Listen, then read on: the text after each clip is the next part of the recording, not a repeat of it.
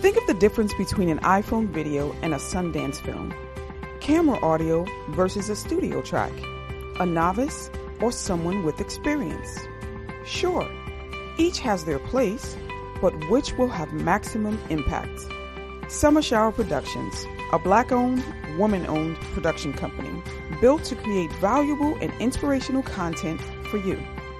Whether it's a promotional video, a short film, interviews, event photography, or utilizing our extensive editing and post-production tools to take your already captured content to the next level. We always bring creativity, integrity, and passion to every project we produce. So, consider Summer Shower Productions for your next project. Let's build something great together.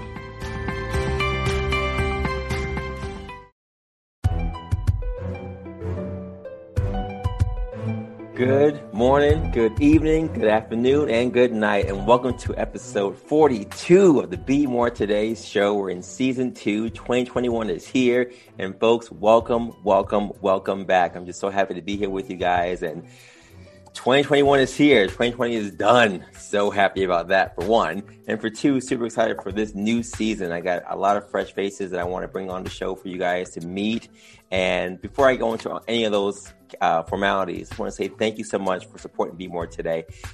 We have been growing since 2014. And our mission has always been the same, to highlight ordinary people doing extraordinary things. And today my guest is no different. Before I get into that, just continue to watch us and follow us on all of our streams. BeMoreToday.com has information about my book, about our podcast information, about our music, and our workouts. On YouTube, we have workouts we've been putting out every single day to make sure you guys keep moving and stay active. As you guys know, January is here, so we've already started our Steps to Greatness Challenge for the month. We started January 1st with a 5K, a virtual 5K. We've been doing 40 days of workout. Moving forward, just making sure everybody keeps moving and grooving, staying active during this time. So if you have not seen us, go onto our YouTube page and just follow us, subscribe, and continue just to stay active, because it's the best way for us to stay healthy during these times. The Be More Today show is now heard in 30 countries. 30 countries, and that's all thanks to your love and support for this movement. So if you do want to support us in any single way, you can go on our site and you can donate if you want, or just continue just to listen to our shows, subscribe on your phones and your iPads and your tablets, and just stay moving with us as we take this new year by the horns and keep moving forward. My quotation for today is simple, as always, and it says, with the right mindset, we can't lose. We either practice what we've learned, or we learn what we need to practice. Folks, I don't know about you, but this is a year where I'm going to work on the things that I'm not so good at. I think it's very easy for us to, like I said last year, to focus on what we do well. But to really start to get to the crux of what we need to do better, we have to look at what we're not doing well and get those things done. And it's not easy. It's a process that takes hard work. And I remember when I was at Brown doing triple jump and all these different activities there, practice was every single day. You had to really practice what you were not good at. You had to work on your craft. You had to hone your craft. I talk about it in my book, right? You have to really put time into these things. Some people say it's 10,000 hours, but sometimes it's even more than that to really be an expert in your field, whether it's at your job or it's on the field. And you got to put work into that thing, but you will see progress. You will see change. It just takes practice. So get out there, practice your craft. Do you have a resolution for this year? I know you do. And I'm not even talking about things you want to stop doing. Just start doing something. Get out there and do something new this year, not just for everybody else around you, but for you, so you can make sure that this year is going to be different than it was for last year. And my guest for today embodies that. He is the epitome of practice. He is someone who makes sure that he is in practice, but everyone around him also is getting their practice in. And his name is Ken Hunt. Now, Ken Hunt is a coach, but he's more than a coach. He has joined Brown's coaching staff in 2012 and coaches the men's and women's horizontal jumps, vertical jumps, and multi-events. Hunt was promoted to the position of associate head coach of track and field and Rothenberg Assistant Coaching Chair in September of 2020. Entering into his 8th season in 2019-20, the Bears had made stellar improvements under Hunt's direction, highlighted by 4 NCAA All-Americans in each of the past 4 years. Hunt has coached 5 total All-Americans at Brown as well as 47 performers onto Brown University's all top 10 lists, 10 school records, and 10 NCAA Regional qualifiers. Hunt was named the Northeast Region's Women's Assistant Coach of the Year by the U.S. Track and Field and Cross Country Coach Association for the 2019 outdoor season. He guided his athletes to 51 of the team's 59 points at the Ivy League Championships and coached Carly Paul to the all-time Ivy League record in heptathlon and was a national qualifier in the event. In addition, Hunt's long jumpers went 1, 2, and 3 at Heps, and 4 long and 1 high jumper all advanced to the NCAA East Preliminary meet, while the long jump squad ranked 4th in the nation. Hunt coached Carly Paul to an outstanding season in 2017. But prior to that in Brown, Hunt spent the 2011-12 season at LSU, having a hand in the team's NCAA National Outdoor Track and Field Championship and 12 NCAA Indoor qualifiers. Prior to his start at LSU, Hunt coached the sprints, hurdles, and jumps at Georgia Southern University during the 2010 season. His event group won 4 individual titles and scored 163 of the team's 184 points at the Southern Conference Indoor and Outdoor Championships. Every student athlete who competed in jumps recorded personal bests during the 2010-11 indoor season. As a result, Hunt was a finalist for the 2010 NCAA Southern Region Assistant Coach of the Year. Prior to his time in Georgia Southern, Hunt coached the Southern Illinois University Edwardsville, where his athletes set the SIUE records in the pentathlon, long jump, and pole vault. Hunt was also an assistant track and field coach at Marquette University. During his 2 years with the Golden Eagles, Hunt coached 10 Big East qualifiers and 4 NCAA Regional qualifiers.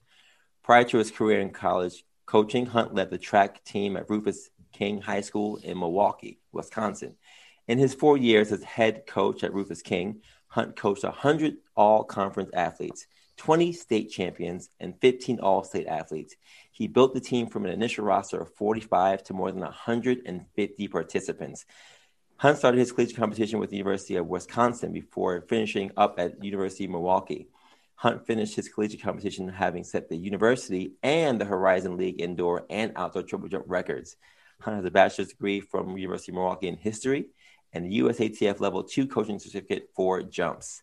Ladies and gentlemen, boys and girls, pets included, please welcome to the stage my new friend and the coach of the Brown University track and field team, Ken Hunt. Coach Hunt, what is going on? Nothing much. Thank you for having me in this new year. So thank you for having me.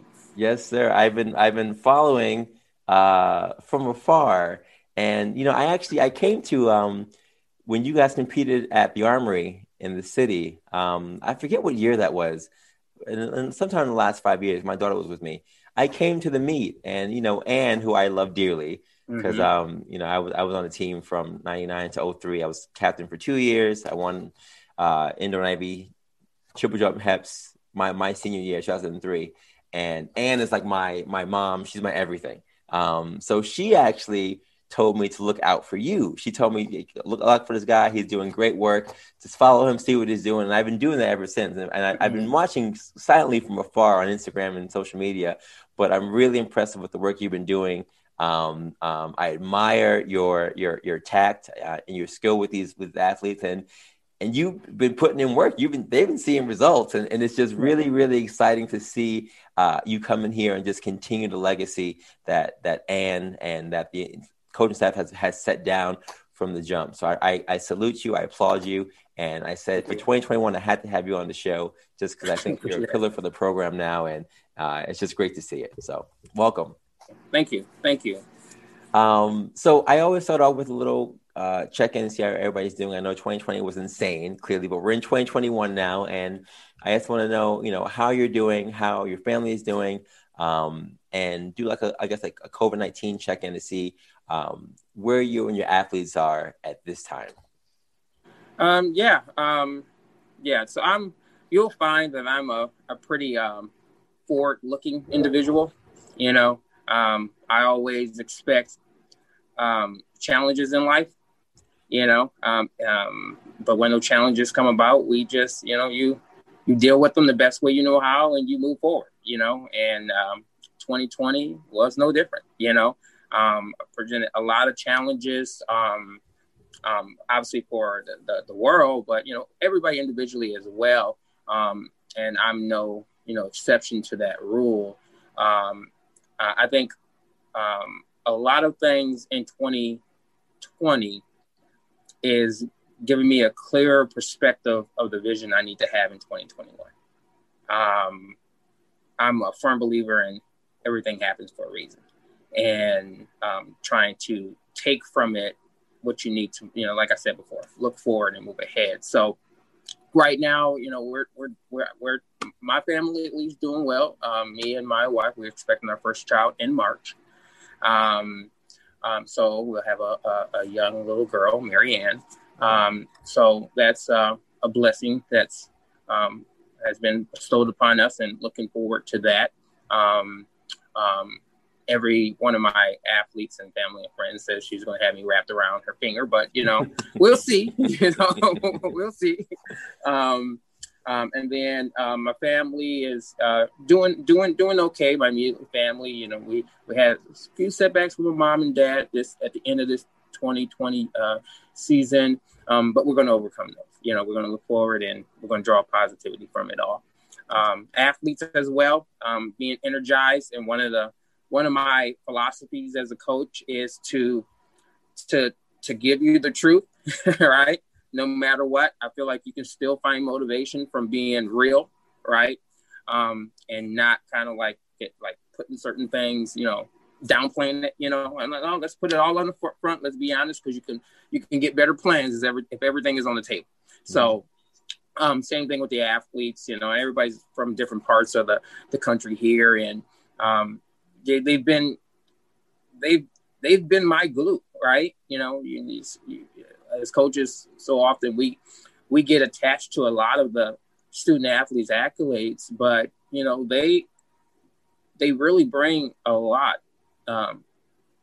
of needed support, needed love, needed everything into this coaching. So right now we're all doing well on this end, and looking for what's ahead of us. Well, I'm excited about your new addition to your family. I also have a daughter, and I'm told daily that I'm wrapped around her finger. So it's inevitable. Just get ready for it. It is what it is. And it's very exciting. So I read your bio. I mean, your accolades are insane. I'm just curious. I'm always curious when people start coaching. Where did the interest come from? I know you ran track and field. Talk a little bit about your experience running and how that translated to you wanting to be a coach. Yeah, so my interest in coaching actually started when I started doing club track. Now, I didn't go off the track and field in high school until the end of my junior year. I was a football and basketball guy. And one year to start of the season, football coach came up to me, and he also was taking on the track responsibilities as well. I'm like, oh, you should, come off the track. I said, what's that? You know what I'm saying? What is track and field? Never really oblivious. I was in my own little world, really didn't know. One of the oldest sports, that you can think of, I didn't know. So, but long story short, I ended up going out for it, for the team. And my first event that, people, when they trying some new people out, let's throw them in an event that's probably the least participated in, right? And that will be like the triple jump. Exactly. So I went out there and I immediately fell in love with the triple jump. Now, interesting story. I always tell any of the athletes I have, any recruit that ever come across me that's done a triple jump, I always tell them this. My first triple jump ever, I'll never forget it, because it was 33 feet in 3 quarters.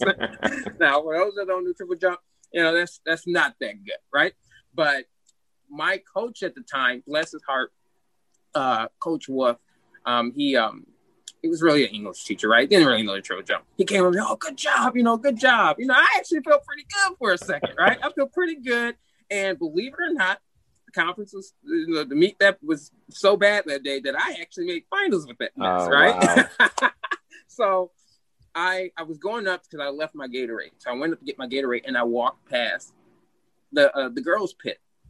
And this girl went to the pit, and she went, I think it was like 38-10, and some change. And I was like, what? I immediately didn't even go get my Gatorade. Went right back to my coach and said, that girl just went 38 something feet. He was like, yeah, they do that. I was like, but you just told me my 33 feet was good, So that right there actually started one of the philosophies that I was telling you about just giving me the truth. It wouldn't hurt my ego. It wouldn't hurt anything about me if you would tell me, well, we got some work to do. You know what I'm saying? Right. And you set a goal. Now, crazy story is, by that summer, I had qualified for USATF Nationals, Junior Olympics, having going 49-1.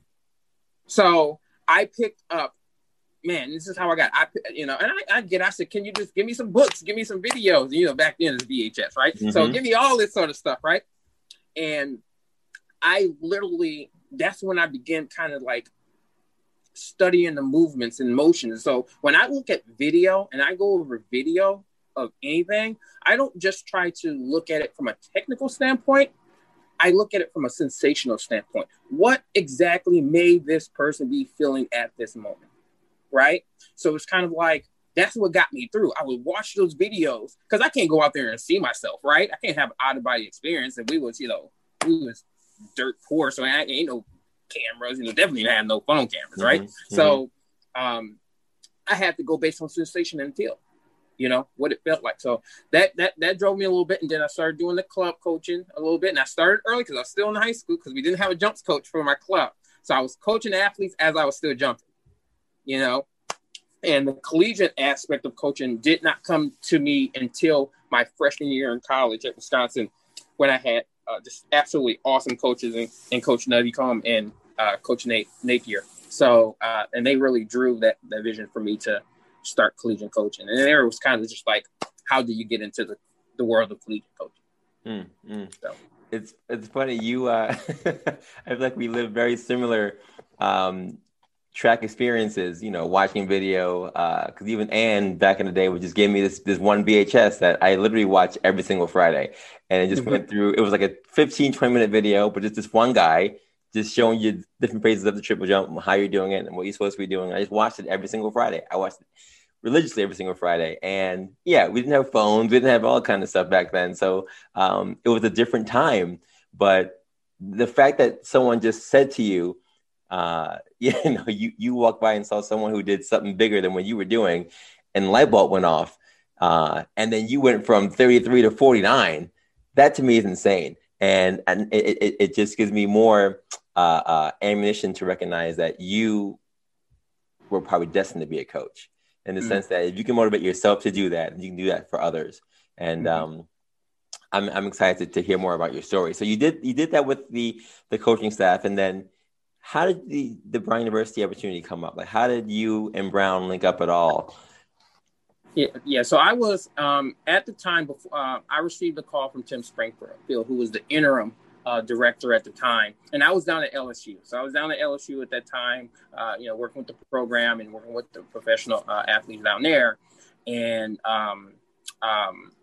one of the coaches down at LSU said, I think Brown might, have a position coming up.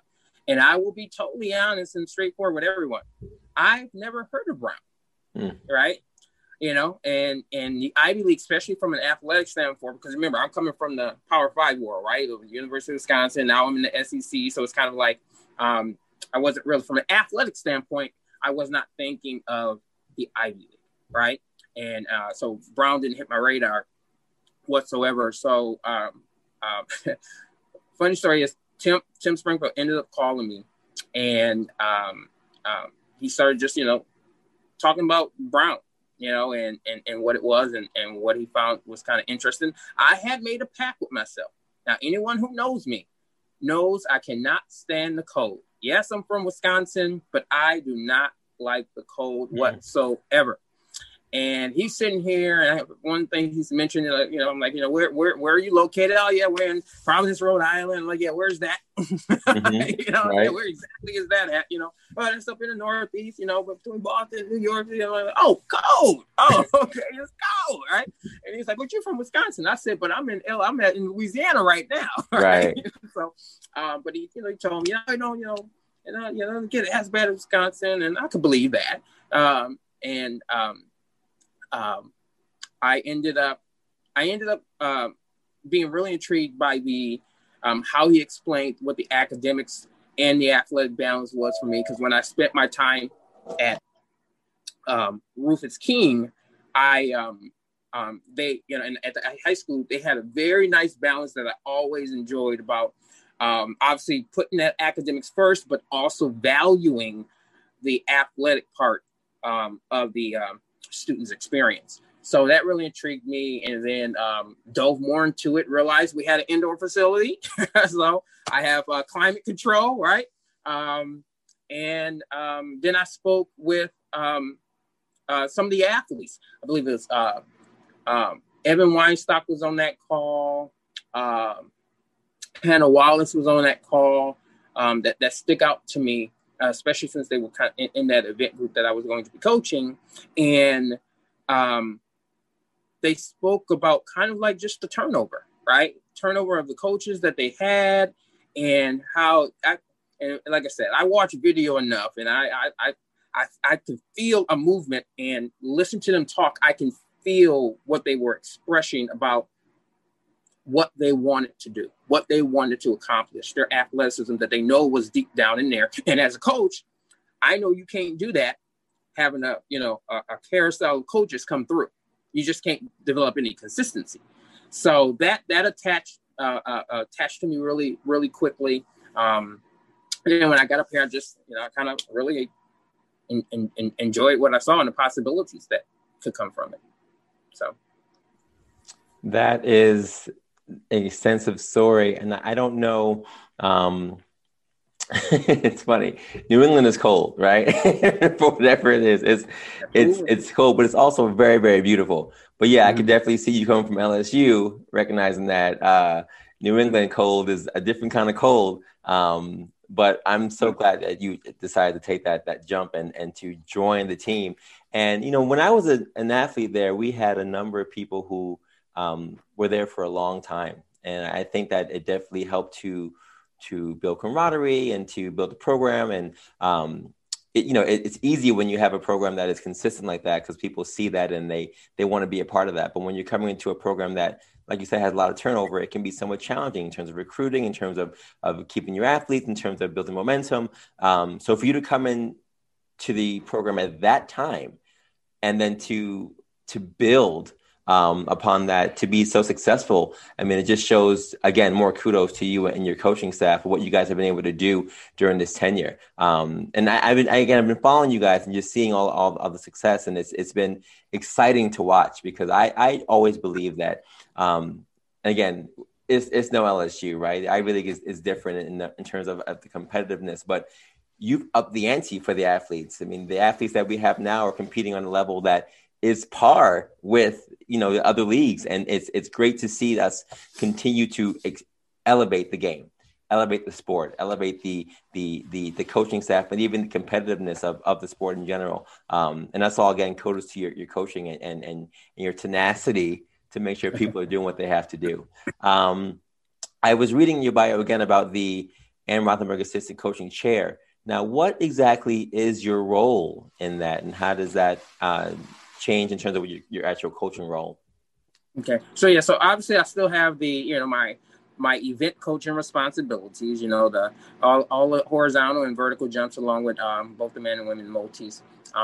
But the administrative things take on a kind of like a more elevated role, in which I will oversee more of the dynamics from the speed and power standpoint. So obviously that's going to include sprints and hurdles and throws with Coach Gabu and Coach Kinsley. We're going to work side by side to really strengthen that component of the program. So, and obviously that there's a lot that's attached to that, right? So you have recruitment, which is the number one biggest, aspect of all of that. And then within the recruiting, trying to juggle prospective student athletes and see who's on what list. I always call recruiting meetings kind of like the war room, because every coach is going for who their recruit, and the end game, the end goal is to be in those like good, difficult situations, right? That we're making decisions of recruits that are very good caliber athletes, and that we're trying to bring into the program. So, and that brings into the difficulties of Ivy League recruiting. So all the other stuff stays the same. I've still got, equipment duties, tons and tons of emails, all this stuff. So all the other administrative and logistical stuff kind of stays the same, but adding that one big part of the focus within that speed and power is. Gotcha. Yeah, it's funny how you're bringing back all these memories of my recruiting process with Brown as you're talking about what's happening. And, I was kind of like you. I started track later in high school because the school I went to before didn't have a track and field program. So, I played things like baseball and whatever else in the springtime. But when I actually got to a school that had track, my coach also just threw me in the triple jump.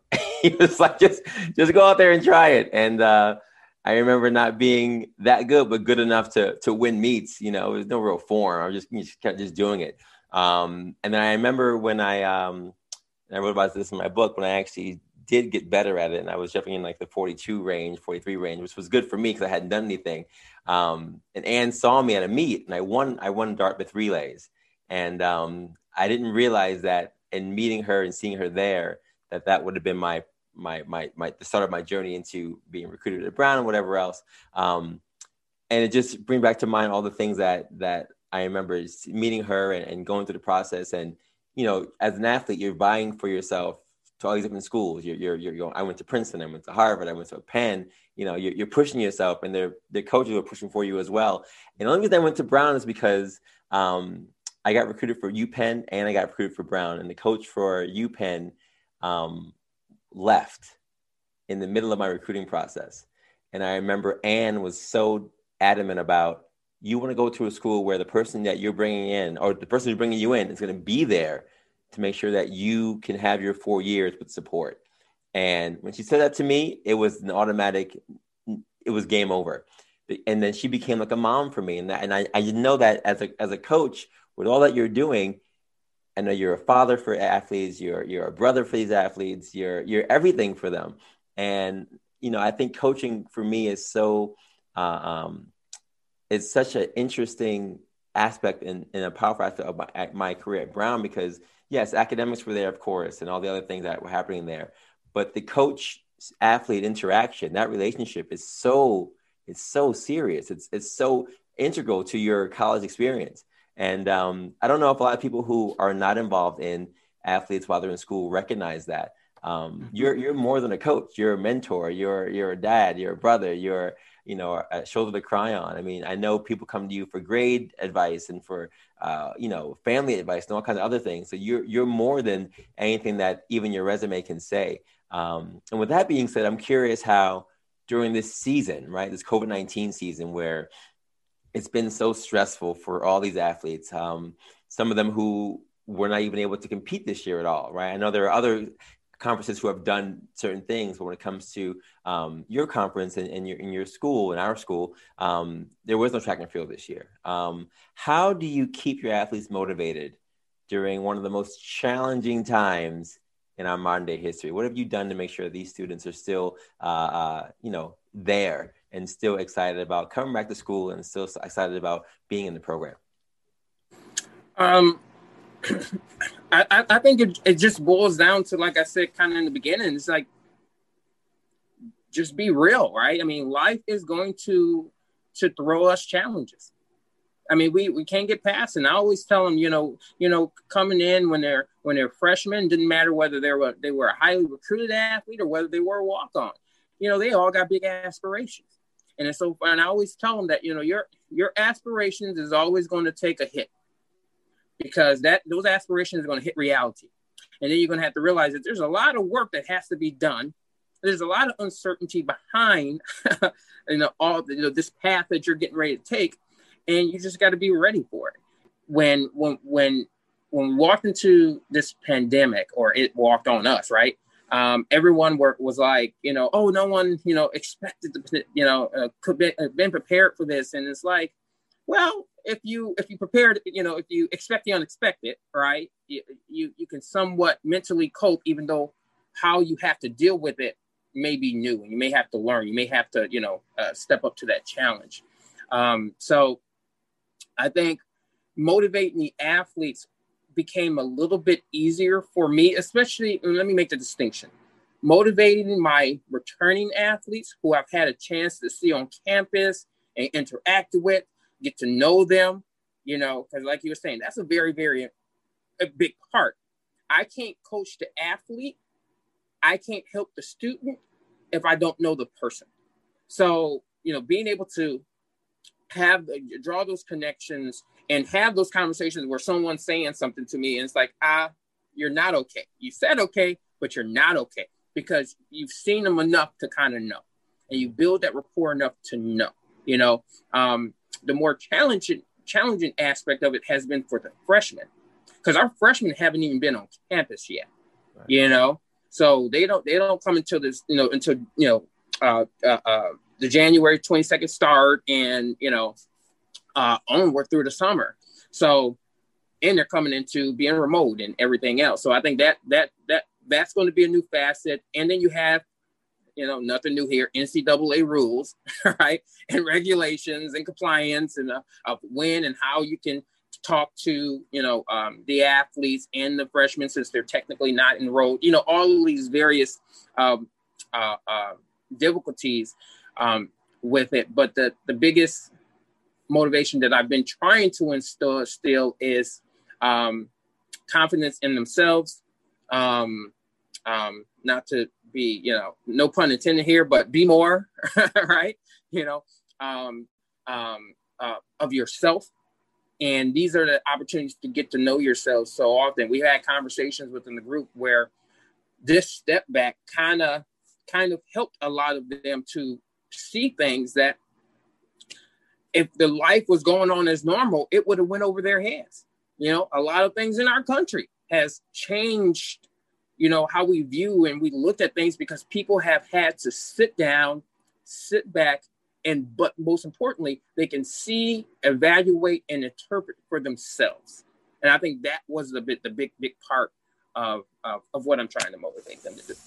Yeah, that's key. I think that's integral. And I know, because again, I was in that position, and I'm not in these kids' positions at all, because I can't imagine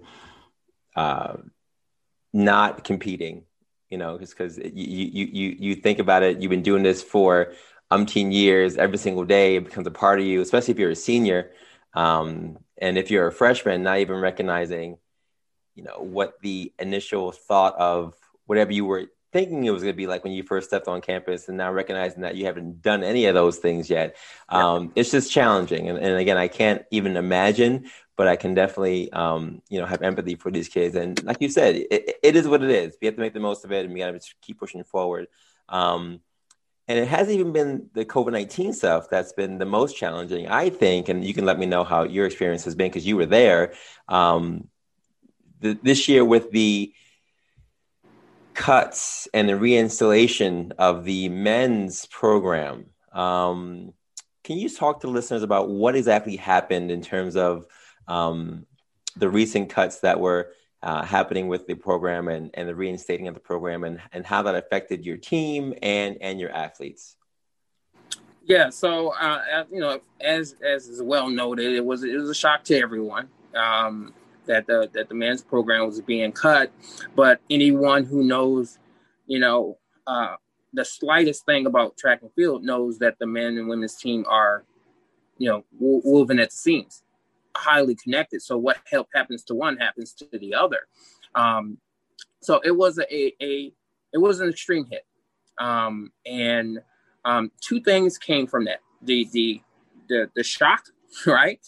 But then for me, the awe factor was how in awe it was how everybody came together, and how everybody came together and became like the bond was stronger, amongst the team, men and women. And it was some deep conversations that had, and it's, people, we all having conversations about how the pandemic has affected us. So now you have that pandemic on top of the social injustice awareness and issues that was going on top of a program being cut. So everyone could now, despite what they may have been going through, can understand how this cut affected, especially our Black male athletes. And conversations existed from all of this, and pain was expressed, right? Pain was expressed in ways, especially within my group when we spoke, that wasn't revealed before. And then you just get to know more about people when they allow themselves to be a little vulnerable, right? And then, and that vulnerability you're more comfortable to be vulnerable when you're amongst people that you trust and support you. So that was a hard hit for that. Recruiting is going to be to be seen. I always tell people, when they ask me about this, that it's not just recruiting isn't just the actual student athlete. You're recruiting the family. You're recruiting their coaches that all of them have grown to love and trust. I've had more calls from some of the my friends, but some are coaches who are club coaches, high school coaches, wanting to know what's going on, and you got to repair that as well.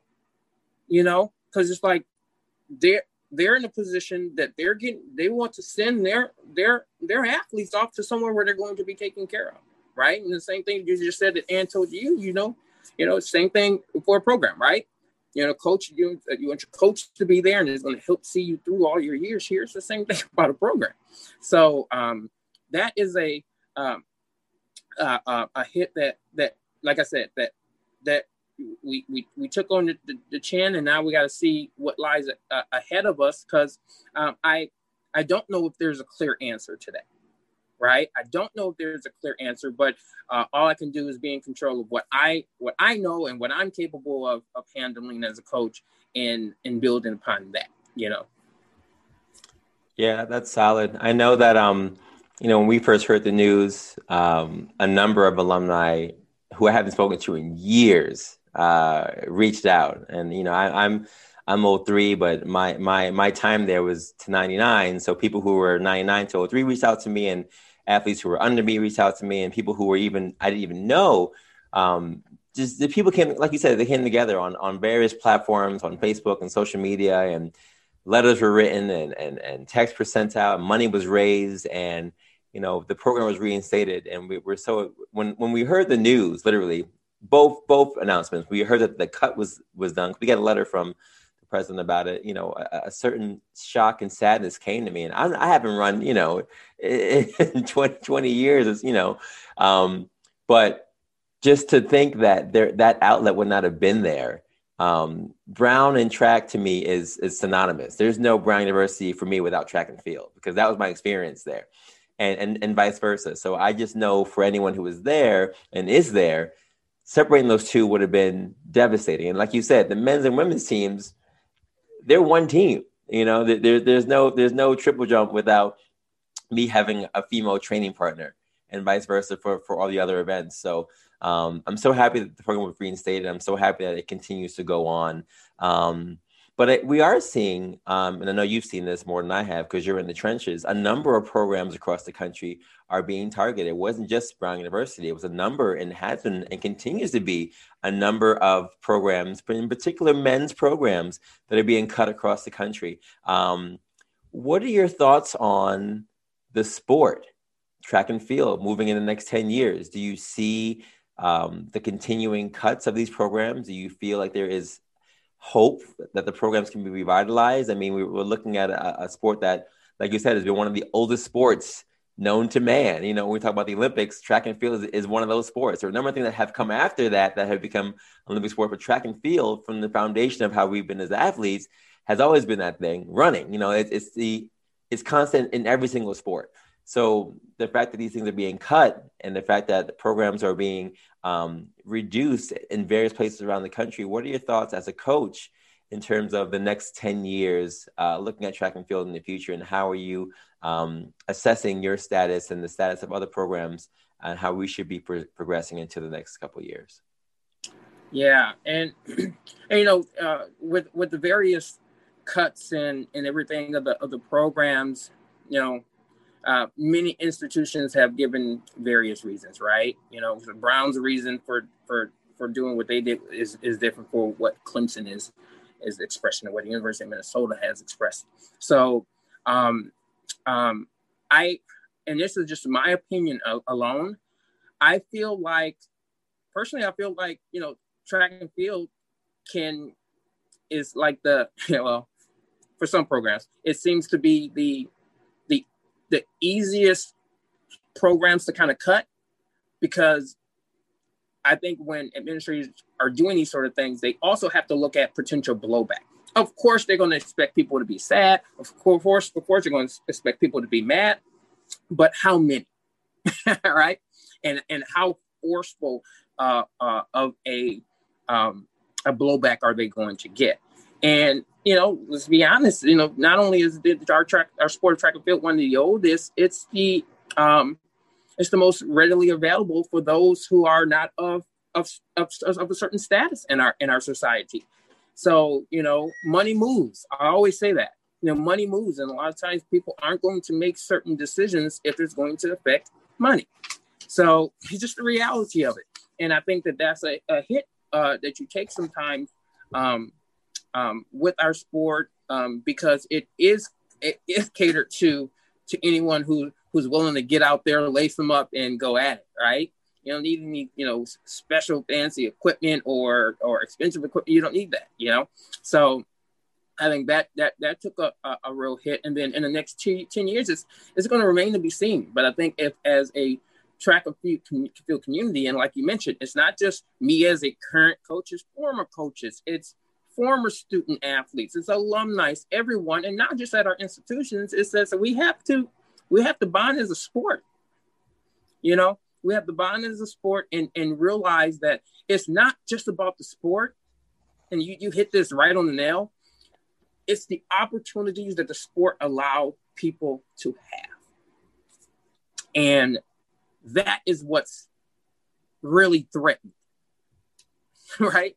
So when we get down to it, it's the opportunities for people that is being threatened, not just the sport. And it goes real big into that. You mentioned it, men and women at practices and training together and everything else. It's like, if we want to embody how sports in general can give life skills to growing young adults, you don't want to take those opportunities away, and our sports is, it's so diverse, right? In so many aspects that you're taking lots and lots of opportunities away. Yeah. So I'm hoping in next 10 years, we can bond to come together as a collective community and let that be the true message that needs to be kept out there. Yeah. Well said, sir. Well said. Folks, if you're just joining us, this is episode 42 of Be More Today. So season 2, I'm here with Coach Ken Hunt. He is the associate head coach in track and field and the Rothenberg Assistant Coaching Chair. And he is, I can say now, a friend of mine. We live similar lifestyles in the sense that we both are triple jump crazy people. And Coach Ken, thank you so much for joining me today. I have a couple more questions for you. And the first question is pretty simple because it just really is more about you. Soon-to-be father, coach, athlete. You wear a lot of different hats, but you also have a lot of different, I'll say, children, right? All your athletes are pretty much your kids, your babies, which means that's a lot of stories. A lot of stress can actually come on you from having to juggle all the different tasks that you're having to do. How do you balance everything? How do you decompress? What do you do to make sure that you can be your best for your athletes and even for your family? Okay. So one big thing about me as well is I have a lot of things that I make sure that I speak speak kind of into existence. So I never refer to any of my athletes as anything less than what they are, young adults, and we do a lot of times because, words matter, right? And I always tell this, like if any coaches come around me and they know it and they'll say, oh, I'm getting ready to go to practice with the kids. I was like, you coach kids? I always say that because what we are expecting and what we are helping these young adults to do is be adults, right? Grow into themselves and be who they are. So our language matters. I do the same thing when we're in a group. I refer to my group as squad or crew. I don't say guys, especially if I have, individuals that identify as women in my group. It's like, I have to acknowledge the existence of everyone. We do the reverse. If we had a whole room full of women and that one guy, you will not say, hey, ladies. You will acknowledge the existence of that one guy that's sitting in that room or in that group. And we have to do it the reverse as well. So I'm very cautious of my language and the word choice that I'm using. And to be honest with you, that's probably how I decompress. It's so weird. I don't necessarily feel like I have to step away from anything. Mm-hmm. Kind of like what you was going off of earlier about, things to be learned and things and implementing things you learned. It's like, that's within the moment sometimes. Now I have lots of outlets that help me decompress, like Ann, she's always there, there. She probably gets sick of me hitting her up with something, and I'll send a quick little text. Are you free? She knows what that means. You want to talk. You know what I'm saying? Yes.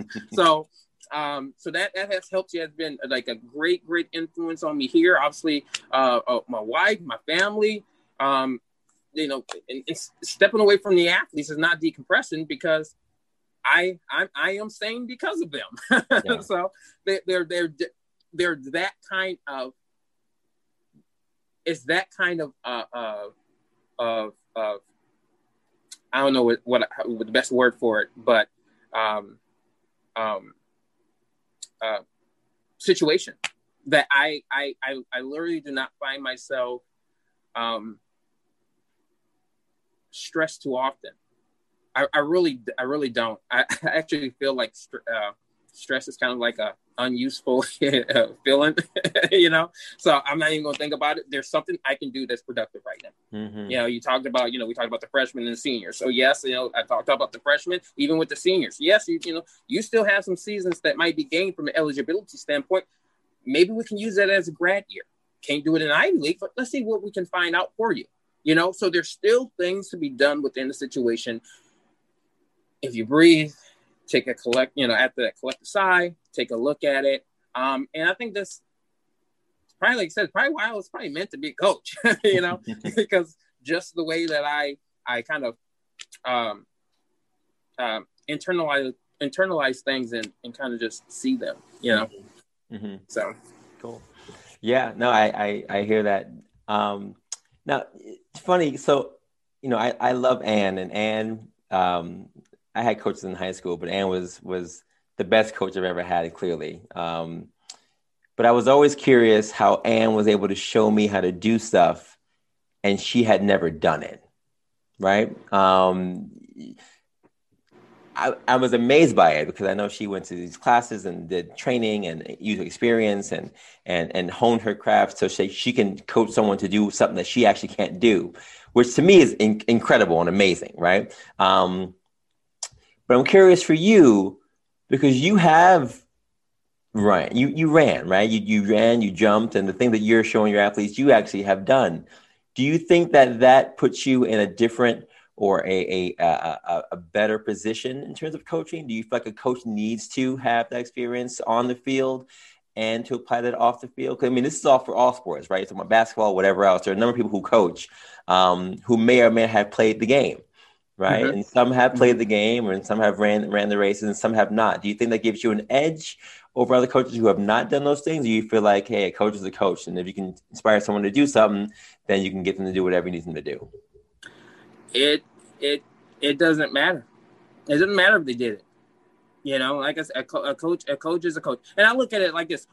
When does that ball move, right? So if you're saying, oh, you need to, and you get you will get some athletes that feel like this. They feel like they sometimes feel if I talk more to that elite athlete that's performing on a certain level, more so than the coach, I can reach that level that they're at. That's two different perspectives, two different perspectives of trying to get to the same spot. Right. And, that's the biggest thing that one would they want to be able to remove themselves. Now, and you got to remember, even me starting out, I had never did it.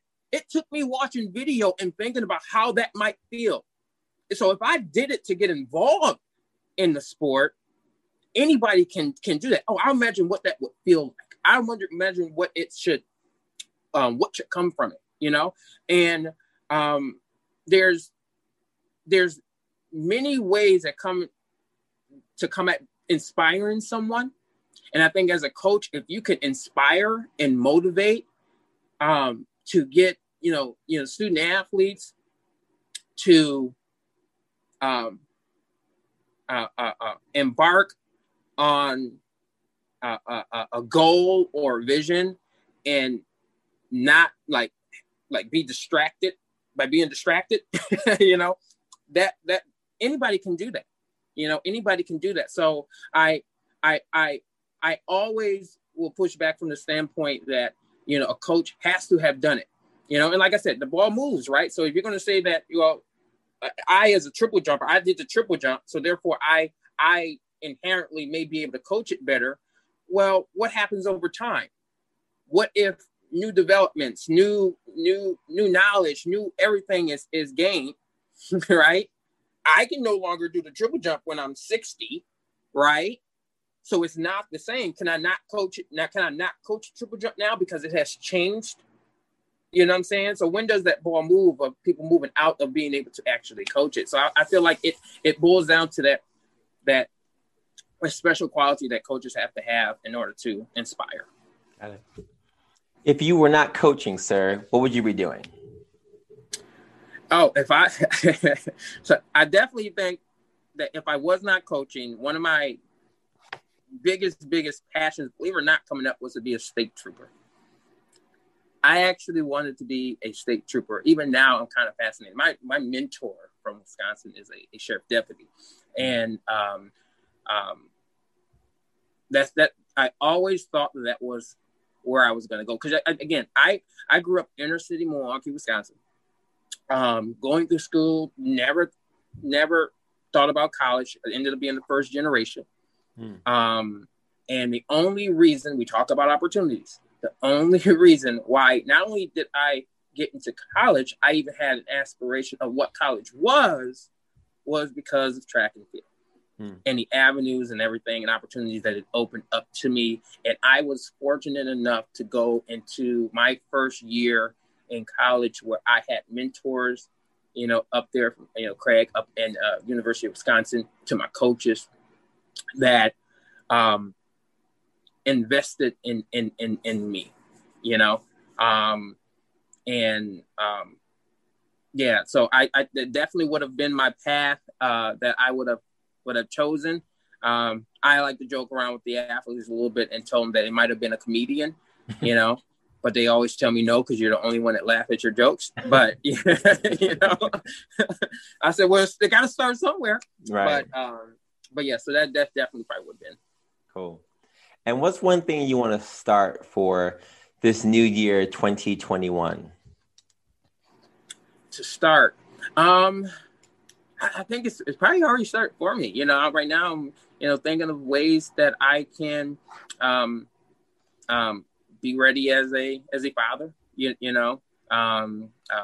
and preparing that. And for me, I'm always about understanding self more, and anything for me that's going to help me better understand what space, mental space I need to be in to be and to give other people opportunities to reach that same kind of like space. Because I feel like I'm in a very good position of knowing who I am.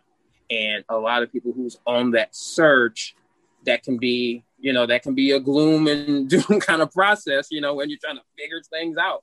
And I think for me, going into this new year with those who are in my circle, those who may come across, I want to help them in ways that I was helped to achieve who they're meant to be. That's kind of just who I am. Yeah. So. Yeah, absolutely. Last major question for you. So we have this platform, Be More Today. It's my mantra. I wrote a whole book about Be More Today and my experiences running track at Brown and my other experiences in life. But track for me, it just made my life integrally just better as a person, as a physical therapist, as a father, as someone who sees adversity in various ways and just tries to inspire other people just to be the best version of themselves. It became that thing for me. And the mantra, Be More Today, is something that we ask everybody on the show what it means to them. So Coach Ken, for 2021, what do you think the phrase Be More Today means to you? If I threw one word in it, it would be growth, right? It would be growth. Being more today allows for great opportunities and possibilities tomorrow. And seizing the moment that we have, sidestepping any sort of fears of what might, come ahead of us. Be more today. And I think there's no greater important phrase for each one of us, like I said and previously, individually to grow within ourselves so that we are in better positions to help other people be more tomorrow. So. Well said, sir. Any final tips you want to share with aspiring coaches, aspiring track and field, collegiate runners, or anything you want to share for anyone listening right now? Be humble and give, and I'm a firm believer that, those who make a habit of giving receive more, and they don't even realize until they look back on things because they weren't spending their times worried about receiving. So I think, for, upcoming, coaches, even some of those that I'm trying to help out that, based off of who've helped me, stay the course. Stay the course is not going to be easy. Anything worth having isn't. And for the inspiring collegiate athletes, in our new norms, that's to be, stay inspired. Stay inspired and the best is yet to come. Awesome. Coach Ken, thank you so much for joining me on the show today. You've made episode 42 one for the books. I really, really appreciate it. I'm going to continue to follow you and your movement with the Brown Track Field program. I really, really am impressed with all you've done. And I've seen you from afar, but I hope that one day soon I can see you in person and we can really connect. Absolutely. Thank you for this opportunity to become part of the family here. Great things are ahead of us. Awesome. Coach, where can people connect with you on social media or otherwise? Right now, probably the ideal place will be our Instagram page, Brown_jumps. I post a lot of things there, and obviously on our track and field websites, which is also on Instagram, and on Facebook is just Brown Track and Field and Cross Country. So awesome. Thank you so much. Really appreciate it. And for those of you who forgot, I quote from the beginning of the show, with the right mindset, we can't lose. We either practice what we've learned or learn what we need to practice. Go out there, folks. And if you're a runner, if you're a jumper, a sprinter, a hurdler, whatever you are, make sure you're still harnessing your crafts, because you never know when it's time for you to hop back on that field and do what you have to do. And if you're not a runner, right, if you're someone who just goes out there and is your 9-to-5 daily job or whatever you're doing, look, it's the same mindset. Get out there, make sure that it's the year where we can just be better, we can be more. 2020 is finally behind us. Let's make the most of every single day. We're alive to do it. So go out there and make the most of everything that you have to do in your life. For those who want to follow us, Be More Today, still just watch us on Be More Today page, BeMoreToday.com for our book, music, podcast information, of course. And if you want to be a supporter or a sponsor, you can go on there and you can donate or support us in the movement of the podcast. We really appreciate all the love and support we've gotten so far. And we will continue to move forward in 2021 with that same vigor, that same spirit, that same energy for the rest of this year. If you want to see somebody else on the show that you have in mind, or you want to give suggestions or just share your thoughts, email us at BeMoreToday, that's BeMore2day@gmail.com, or feel free to send me a message on any of my social media platforms. I see everything. So send me whatever you want to send me. I'll get back to you. The Words for Life podcast is every single Wednesday, as you guys know, so you can watch out for that as well. And for those of you who joined us for this episode today, thank you so much. And as I always say, have a good day. Have a good night. Have a great life, and continue to take your steps to greatness to be the best version of you. Peace.